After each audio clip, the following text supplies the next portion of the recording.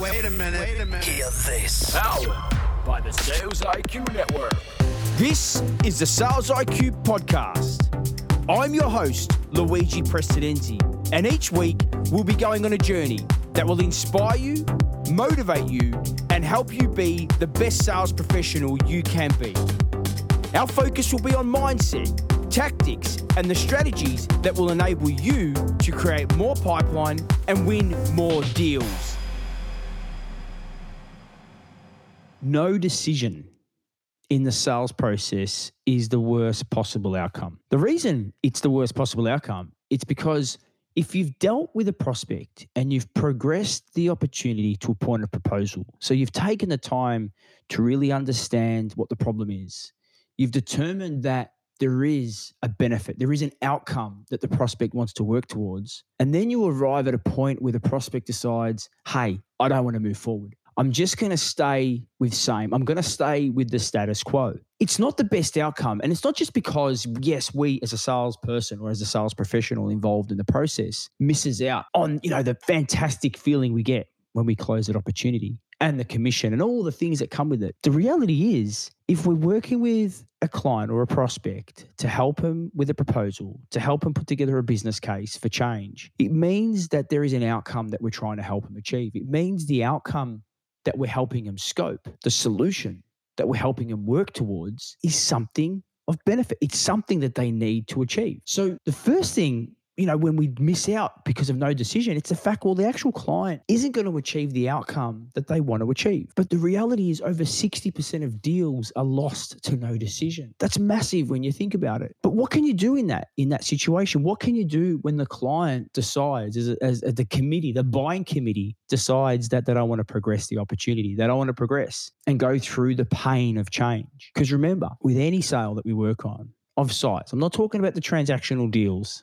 I'm talking about B2B, enterprise, selling into mid-market enterprise opportunities that require multiple people to make a decision. A lot of these opportunities arrive at a point of no decision. And there are things that you can do to avoid arriving at that point. And that's what this week's episode's all about. And I'm pumped. I'm absolutely pumped because we have a practitioner of the Challenger sale. Her name is Jen Allen. And yes, the Challenger sale for some reason creates so much debate. Some people either love it or some people absolutely hate it. And if you haven't read the book, I would recommend reading the book because for me, I read the book. I'm like, yes, this is fantastic. I actually really love the book. I loved some of the concepts within the book. But I think what's happened is that some people have misinterpreted what the book talks about. And what Jen's going to talk about today, she's going to sort of demystify some of the things and the concepts that are in the book, but she's going to talk about some of the tactics and some of the strategies that she employs every single day to put together large deals, complex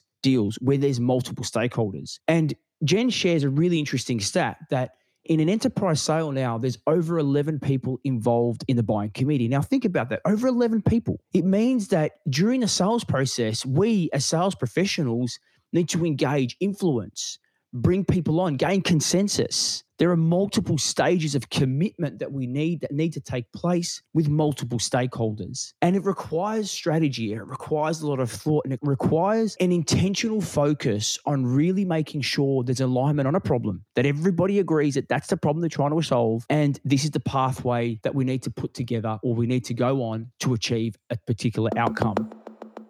This podcast is brought to you by the Create Pipeline program from Sales IQ Global. This program will equip you with the skills, tools, and confidence to run an outbound strategy so you can generate more qualified opportunities and close more deals. Hear what Alice from DocuSign has been able to achieve since joining the program and our incredible community. So my name's Ellis and I work at DocuSign as an EBR. And the reason I started Sales IQ was because I really needed that guidance and that training to make sure that the outreach that I was doing was hitting the nail on the head. So I was lucky enough to start the program early on in this role. And since then, I've been pretty successful. And last quarter, I finished on 185%. So I've seen some huge results by adopting the principles. Our next cohort is starting soon, so to learn more, go to www.salesiqglobal.com, or if you have a team of sellers, talk to us about our in-house offering. Control your pipeline, control your destiny with Sales IQ. So this is a fantastic episode for any salesperson working across any vertical. And even from a B2C perspective, there are so many things that Jen's going to talk about today that you can apply in any industry across any particular sales process. Welcome to the show, Jen. Thanks so much for having me. Yeah, I'm really excited. And I'll tell you why I'm excited, because I am a fan of your podcast. And for all of our listeners, we will put a link to where you can listen to Jen's fantastic podcast. But I'm also a big fan of the content that you're sharing on LinkedIn. And I'm using some of the tactics and some of the strategies that you're talking about in my sales process. So I'm really excited today to really dive in around how sellers can become value creators in the sales process. So welcome to the Sales IQ podcast. Thank you so much. And as someone who follows your content, I'm really excited to be here and nerd out about sales with you. Yeah, awesome. Now, I want to get into this topic because, again, I think in 2022, our profession has come so far, but I think there's still so many gaps that sellers are creating for themselves, when they're not really creating value in a process and they're kind of pushing their features and they're kind of pushing their products to clients. But before we get into that, I would love to know a bit more about you and how you started in the world of selling. Yeah. So like probably 99% of your guests never thought I would be good at sales, never wanted to do sales. I kind of fell into it. Back in 2004, I had a roommate working for a company called Corporate Executive Board, which has since been acquired by Gartner. And she said, hey, really smart company, really fun happy hours. You should just come here while you're trying to figure out what you want to do with your life and just work with me. And I said, that sounds awesome. So I initially interviewed to go into their meetings department because I was doing events management and stuff like that in my previous gig. And they slotted me into account management. And I was fortunate enough to work for an account manager who just absolutely blew me away. I thought when I was in that organization, I was working with CMOs to sell them like an annual renewable subscription service. And so she would call these CMOs of these really big companies. And I remember I would just always be in awe of how effortlessly she would kind of challenge their thinking and, ask really smart questions. And that's probably what drew me and made me want to stick with sales because it felt like such a far reach for me. And so I started in account management, then switched over to new logo acquisition, and then switched into the challenger segment before we got sold off. Because at that time I said, okay, now I feel like I've kind of played with account management. I've played with new logo acquisition. Now I want to try bigger, more like, enterprise deals and play around there. So that's how I got to where I am today. And then in January, I switched into a new role, the chief evangelist for a challenger, where I'm out there trying to educate the market on some of the problems that we solve. Yeah, what an awesome journey. And it's funny, like you're right. Like I don't think I've yet to interview a guest that said I was, 6 and grade 1. Decided I want to be in sales, right?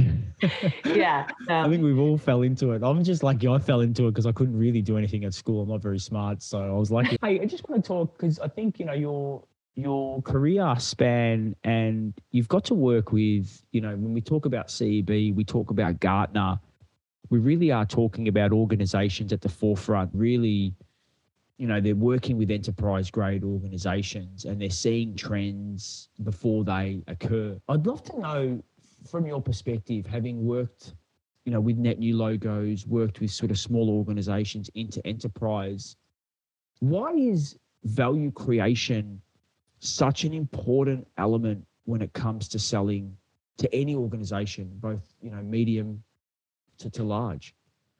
Yeah, so I'll speak to both what the facts would show as well as just my own anecdotes and observations. So candidly, I think for anyone that knows Challenger, it was born out of research that we did with customers to understand there's a say-do gap with customers. So if you ask customers what make you loyal, there it is. When you ask them that question, they'll tell you a very different thing than their behavior would suggest. And what their behavior would suggest when we analyze it is that out of all the things that you think might matter to make a customer pick you and grow with you and buy new products and advocate for you and all these things that we want, you can kind of boil them into 4 categories, right? So it's like how good they perceive your product and service, like how they look at your company and brand, how fair they think your price is, and then the experience they have in buying from you. And so the research-backed reason that creating value is so important is because 53% of what drives that customer's loyalty to you has to do with the type of sales experience you deliver. And I love the way that you call it value creation in the sales experience, because customers aren't just looking for the person who's the best at describing their products and services. They're actually looking for the seller who's coming in and asking really smart questions, helping them think differently or introducing information that conflicts with their current belief system in such a way that they recognize, shoot, the way I'm approaching this is actually costing me or introducing risk or something. And I look at that seller as someone who came in and exposed me to that blind spot. Like, that's what customers want when you look at it from a data perspective. From just an anecdotal perspective, as someone who's been selling for about 17 years, like, if I am a walking, talking brochure, meaning I'm just talking about the value that my products and services would create if you're a customer, right? There's an inherent step that customer has to take. They have to buy my stuff. So what value am I adding in the sales experience? Almost none, right? So I think anecdotally, I don't feel like if I'm just walking, talking the product specs and features and benefits and all that stuff, like, candidly, that's all stuff someone can find on our website. We've seen some of the data from Gartner, which is showing more and more the buyers don't value that, and they're actually okay to go in a virtual world to find that information themselves than get it from a person, right? So I think that's a scary reality for many sales professionals who are still thinking, the order taker mentality on pushing features on an organization. But I think one of the challenges, and obviously the book, for some reason, the book has created a lot of debate in the community, in the sales community. Some people really love it, or on the opposite, some people really hate it and despise it. I'm in the first camp because I really liked it. Like, I really liked the way it allowed me to think a little bit about using insight to create that value, right? So talk to me about how because you're a quota carrier still, you've carried a quota for a number of years. How have you been able to use the challenger mentality and create that buying experience that allows buyers to move away from the obvious need to the unrecognized need? Mm-hmm. So I love this question because prior to me reading or being trained on Challenger, I actually really identified with the seller profile that is the relationship builder. Yeah. So for those that haven't read the book, it's like when you're backed into a tough customer situation, you either show up like a relationship builder, a hard worker, a problem solver, a lone wolf, or a challenger. And so I was not born a challenger. In fact, like in my personal life, I run from conflict. I hate to tell people bad news. Like, I couldn't be more anti-challenger just naturally. And so when I learned about Challenger, it actually happened at the right time because relationship building was working really, really well for me. And then 2008, 2009 happened, the economy fell apart. And all of a sudden, these friends that I made at customers were nowhere to be found because they were laying off people or getting fired or, losing budget. And so all of a sudden it was kind of slapped me in the face that this isn't working anymore and I need to pivot. But I didn't know what to pivot to, because what I would find is I'd ask a high performer, how are you being successful? And they would just like say these really unhelpful things because it's hard for them to understand what they do that makes them great. And so part of the criticism of Challenger that I hear a lot is people will read it and they say, well, I've already sold this way. There's nothing new about this.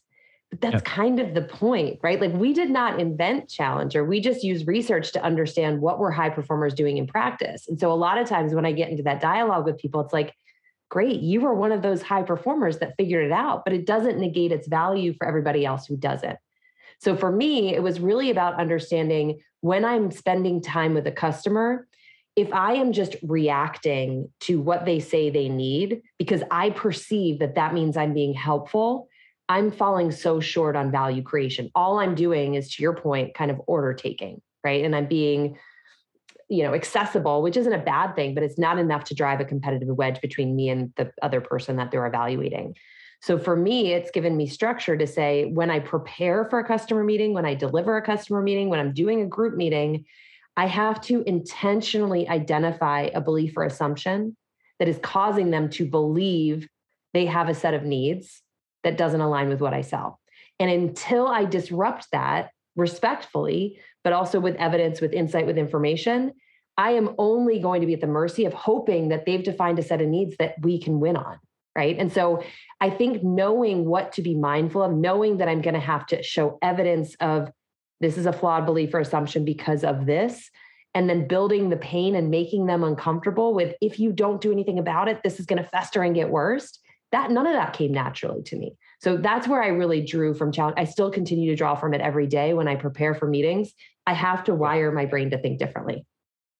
I love some of the things that you've just talked about then, but I actually want to talk about some of that, because I think this is where, in my opinion, right, I think this is where people get it wrong, is they're thinking the challenger sale is about telling a prospect or a client what they're doing wrong, versus what you've just said is help them become aware of things they should be considering that will allow them to achieve a different result, right? And I think this is where the misconception, in my opinion, lies, because no one likes to be told, if you're a buyer, hey, you've just made the wrong decision, especially, especially if they've been working on a particular project or on a transformation journey, and then someone says, hey, you've just been doing it all wrong, because you're kind of insulting their ego as well, right? And it can lead to a really disastrous outcome where they just go, I don't want to have a relationship with you. Yeah, I've actually made that mistake before, where I've told a prospect something and I've probably communicated in a way that was, you've made this mistake. And therefore the relationship barrier just came up. There was a lot of relationship tension and I wasn't able to progress the opportunity. So I would love to understand from your perspective, right? You talk about, leveraging insight and helping them sort of challenge their belief system in a positive way. How do we do that? So for a sales professional listening to this going, you know what, I haven't read the book, but I love what you're saying. I think I'm the relationship builder. I don't really fit that profile yet. What are some of the things that I can do to maneuver the sales process to bring that insight and get them to start to see things a little bit differently? So first of all, I love the story you just told, because I committed that offense like 100 times before I got it right. I thought, okay, schedule the meeting, show them how smart I am, and then they're going to want to take more calls from me. And I wrote a post about this the other day. It was actually the complete opposite, right? What it ended up happening is I was talking at customers. They were completely tuning out. And here I am thinking, I've just taught them all these things. I'm going to win this. And it was completely wrong. It was my own interpretation of what Challenger was. So I love the story because I've lived that and I've gotten it wrong so much. So what I believe helped me get it right, or right more often, is Challenger isn't telling someone something, right? Like, to your point, when I say you're wrong, I'm right, I'm now creating an offense-defense relationship with my customer that is entirely unproductive to a partnership, right? Because now we're on two different sides of the table. The way that I observed great challengers in action, like one of the things they did is, instead of telling someone this is right and this is wrong, they first do really good discovery. This is another misconception about Challenger, that like challengers don't do discovery. I thought that too. You can't get anywhere if you don't understand who you're talking to and what they're trying to achieve. But it's the way that challengers do discovery. They're not doing discovery to understand what the customer's needs are so that they can respond with a solution to those needs. They're doing discovery to look at two things. One is, what is it that customer is trying to achieve? So like for me, I need to know, is it about market share? Is it about, new product growth, whatever the case may be? I need to know what the end goal is. Yep. But I'm doing discovery on the needs to try to ascertain, what is it that they believe gets them from A to B?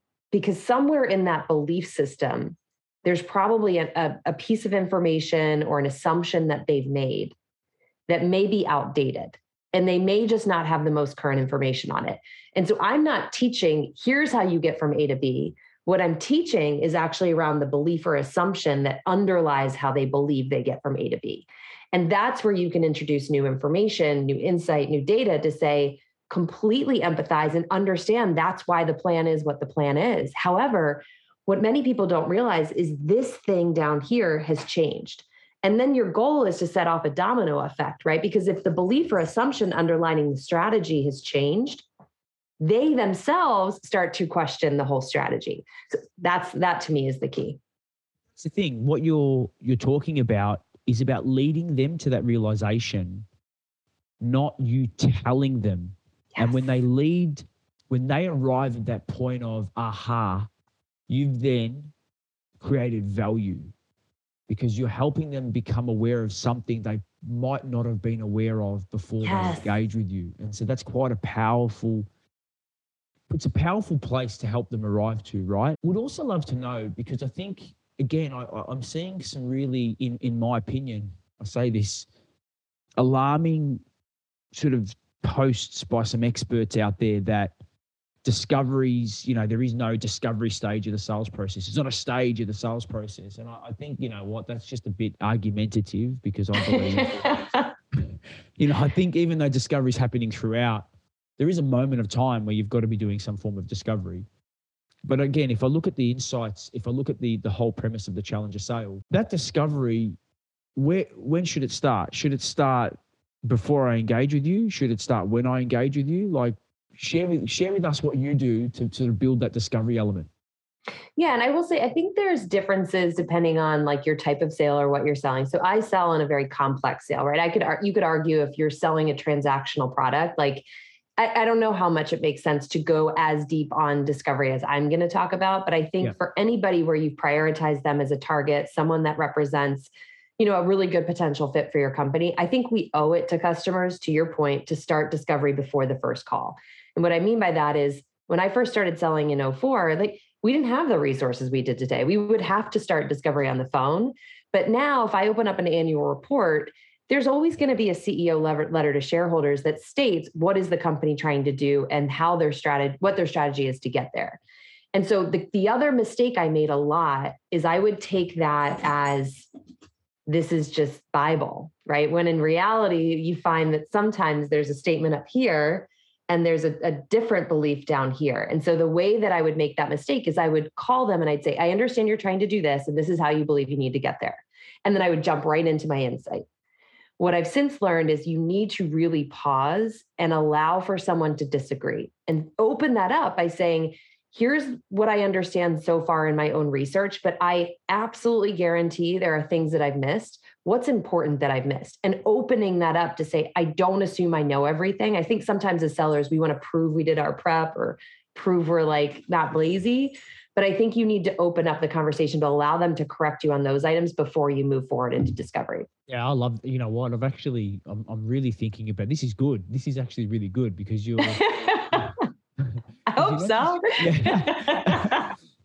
No, now I'm thinking about application, right? Which is fantastic because you're creating value for me. It's about going, well, I do my research so I have a point of view, but I'm not just saying this is my only component. Say, hey, this is the point of view that I've got, but also help me understand what other elements of the point of view that I might have missed. Yes. So I think this is really awesome. And you talk about that research phase of looking at CEO reports. Obviously, for listed organizations, there's so much information in the public domain. What do you do when it's a private organization? What are some of the things that you look for from a private business? Yeah. So I think one of the saving graces of selling today is that even if it's a private company and they don't have an annual report or CEO letter to shareholders, there's a much higher likelihood, at least with the obviously I'm selling to salespeople, that they have a voice somewhere. If it's LinkedIn, if they're doing podcasts like this, if they're doing, meetings with potential investors or whatever the case may be. I just think it's very rare. It's not never, but it's very rare today. I can't find something that shows that executive or that company's perspective on what they believe they need to do. Candidly, podcast interviews are a great source because we tend to get more human in how they're talking about it as opposed to the rigid statements you find like on an annual report. This is really great insight. And all right, so I want to kind of break this down now because we're talking about, okay, a bit of top of funnel, a bit about sort of we're leveraging a point of view, we're getting a conversation, we're maybe having that discovery meeting. From your perspective and the way that you've used some of this insight and that challenger kind of mentality, does it just stop at that discovery stage, or are you continuing to leverage that insight and helping them as you get closer to that point of decision? I feel like you listened to all of my bad sales calls and are bringing up all the mistakes I used to make, and it's making me very uncomfortable.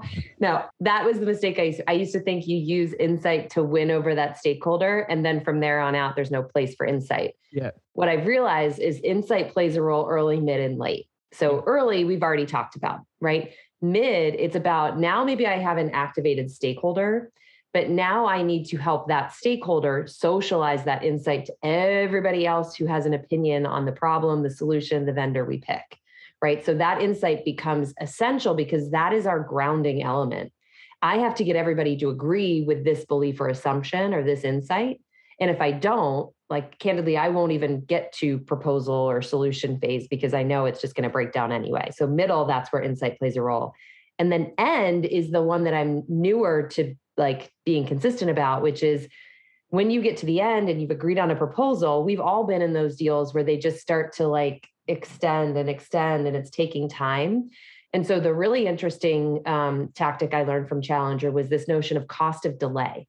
Yep. So in the beginning, right, we're talking about cost of the problem, but now as we're getting sitting and waiting, where we can really have an impact is to go back to that initial insight and say, remember when we talked about you're losing, $1,000 a day for this. It's been 20 days since we initiated MSA review. So now you've accrued this cost, like how do we create urgency internally? And so you're revisiting the insight, but putting an amount to the cost of the delay. Oh, that's the clip. That is an incredible clip of, I've actually wrote that down. Cost of delay. I think this is because you're right, because I think, and then what we find is because that when that momentum starts to slow down, is a lot of salespeople then start to do the old, hey, I'm following up on, right? Yes. I'm just touching base, bubbling this to the top of your inbox. And for me, I hate that because it's like, what value are you actually creating? What you're doing with this is you're actually saying, hey, when we spoke about this is a priority. This is what it's costing. And it's, again, bringing that to the top to say, is this still a priority? And if so, we've got to take action because every day we don't, it's having a further negative impact on the business. Yes. Totally love what you're saying here.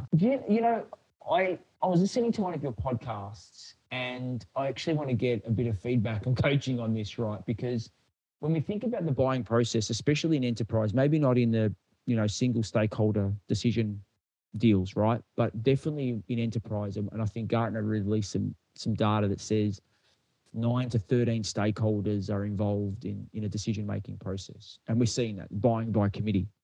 But often, there's got to be a commitment to collaborate, commitment to gain consensus internally, a commitment to change before they commit to budget, right? We know that. We know there are certain stages of commitment an organization needs to take. For me, I find that commitment for alignment, getting alignment within an organization can sometimes be difficult, especially when people have conflicting priorities. And often when we're selling something to an organization, we are selling an unrecognized need, which therefore it's not budgeted, right? So they're going to have to create the budget. And in some cases, that budget that we're trying to create, another stakeholder sees that as an opportunity to go, well, this is my opportunity to get some budget for something that I want, right? Yeah. So now we've got a very unique boardroom conversation happening. Your podcast discussed that question, that alignment question. Is everyone on this call or is everybody within this room aligned with the strategy that we're working on? Talk to us about why that question and understanding alignment is really important when trying to progress a deal to that point of decision with multiple stakeholders. Yeah, so I love that question. I'll nerd out for a second and then I'll get real tactical again. So when we studied actually what happens when you have a customer who sees value in what you have to offer, right? Like I want to buy from you. Yep. But when you look at the number of stakeholders that get involved, if you have one stakeholder and they see value in what you do, you have like an 80% chance that they buy. That's logical. That's not earth shattering, right? But you get down to 6 stakeholders, which is far less than what we've seen. We've tracked it to be 11.2 in our most recent study. I think it was 2019. When you look at 6, it's down in the 30% range, right? And it makes sense. And we did a webinar last week and we had one of our attendees raise this. So I want to give them credit. I did not come up with this. They said, a great way to think about this is pretend you're going to order pizza with 10 people and everybody has to agree on the toppings. What do you end up with? You end up with cheese. Because like cheese is the only thing that doesn't alienate somebody or they're not allergic to or whatever the case may be. It's the same thing with B2B buying. Like we end up making decisions based on the lowest common denominator, which means we often just settle on what we're currently doing and we abort it. Yep. And so the reason it's important is because when you just get 10 humans together on any topic to try to make a decision, it's hard, let alone when it's a massive capital investment. And so what's really key here is actually less about aligning on the solution and more about aligning on the problem. So I would always seek agreement on, does this feel like the right solution to pursue? But what I missed is oftentimes people don't voice up until you're off the line that this isn't really even the problem I want to solve, to your point. And this came up on a call I did about 2 weeks ago. And we had this debate around, like I explicitly asked, like, what is the problem we've all agreed that we're solving? And it was like L&D, sales leaders, business leaders, private equity owner. And that question alone was 20 minutes of dialogue, because half the people wanted to solve for retention, half the people wanted to solve for new logo acquisition. And it's like, it's all sales, but it's different flavors.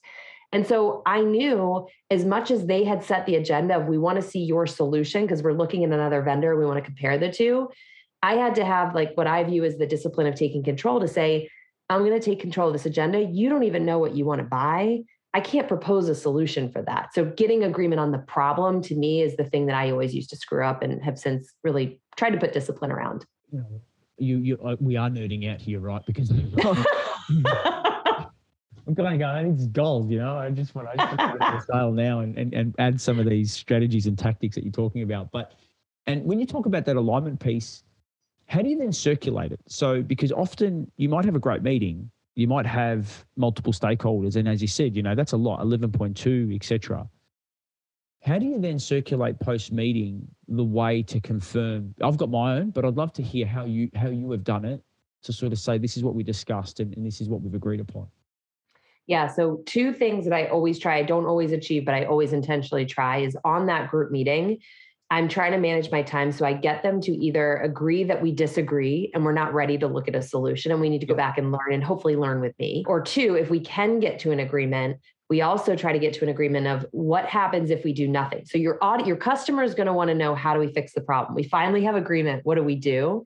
That's a place where I think we have to resist the urge to jump to solution and say, before we get there, let's talk about what happens if we do nothing differently, because doing nothing is a complete possibility, right? I know it, you know it, your boss knows it, let's address it. And then say and get agreement on, what does it cost us to do nothing? Then that's what I'm socializing, right? Then I've said, now I'm sending out an email to everybody in the audience to say, here is what we agreed the problem we're looking to solve is. Here is what we agreed is the cost if we do nothing. Now, in our next conversation, we're going to look at what is the 3 or 4 steps we're going to take in working with you to solve that problem and reduce that cost of nothing. If anyone disagrees, email me independently, right? Like, don't feel like you got to have this back channel conversation. And so what I'm trying to walk into that next meeting with is, here's the problem. And all my slides start with 1-page summary. Here's the problem we agreed on. Here's what we agreed is going to happen if you do nothing about it. Now let's look at a solution. And the reason I do that is so by the time we get to that pretty cost page, it's not the cost versus nothing. It's the cost versus the cost of doing nothing. And then they have a comparison point. Yeah, I think I love that. And I think from what I'm taking away from this, right, it's transparent. You're guiding them through the process as well, because that's the other thing that I find, that often when we're helping our buyers arrive at a point of decision, they're not buying what we sell all the time. So they don't always know how to buy certain things, right? How to get that alignment, how to do that cost assessment so that they can see the business case and the return on that investment that they're going to make versus a cost, right? Because there's always that equation that's going to be had, that somebody's going to be asking the question, can we achieve what we need to achieve without making this investment, right? And that's, commercially, most businesses should be having that conversation. So I love the way that you're talking about gaining alignment, trying to understand, are there any things that will, concern, not have alignment, so that you can address that before going to solution. And I think the other thing that I've heard as well is you're being really disciplined to hold back that final proposal to make sure that when you do put that proposal in place, you've got consensus, you've got alignment, and you've got a clear understanding of the problem that the business is looking to solve. So therefore, your solution does allow them to see how they can solve that problem. So I absolutely love the sales process that you've shared with us. I think I've had, over, we're surpassing 170 episodes. I think you're actually going to be my first guest that would probably come on for a second episode, guys. I reckon. Because like there's so much content here, I think, for sellers right now. Like this is good content. This is Thank you. actionable content that hopefully my listeners are looking at this going, you know what, I'm nerding out as well. I can see application to this. So I just want to say thanks for the content that you shared with us today. But before we let you go, where's the best place? And I will put in the show notes where they can find your podcast, because it's a great podcast. I listen to it every month when it comes out. Where can they find you, and where's the best place for them to engage with you? Yeah, so I'm big on LinkedIn. I spend a lot of time there. So Jen Allen, LinkedIn, you can find me pretty easily with Challenger. And then to your point, candidly, the whole idea of the Winning the Challenger Sale podcast is not to go over the stuff that was in the book. Everybody can pick up the book and read it. We don't have to teach people, like it's not a bedtime story time. What it is very much about is I think we heard a lot of people saying, I read the book, but I still don't get how to do it. And so we have conversations like this where we break down things like discovery, negotiation, running group meetings, and just say, what is it? What is it not? And candidly, a lot of the conversation is me just sharing my experience of stuff I got wrong and what Challenger taught me to do differently. So definitely encourage you to check it out. You'll hear lots of perspective there, but would love to connect as well. Awesome. Well, Jen, I just want to say thank you for the contribution you make to our community, because again, I've personally taken some of the tactics that you've talked about, implemented in my role, and I'm seeing a benefit to that. So I just want to say thanks for coming on the podcast. Thank you so much. And thanks for asking some really great questions and nerding out with me. It's the most fun part of the job. This show has been recorded remotely, produced by Sales IQ Global, audio editing and music production by Stefan Maliate, show notes by Victoria Matheson, and graphic design by Julie Marshall. Don't forget to leave a rating and review on your podcast player. And if you want to find more about the programs we offer at Sales IQ, head to www.salesiqglobal.com.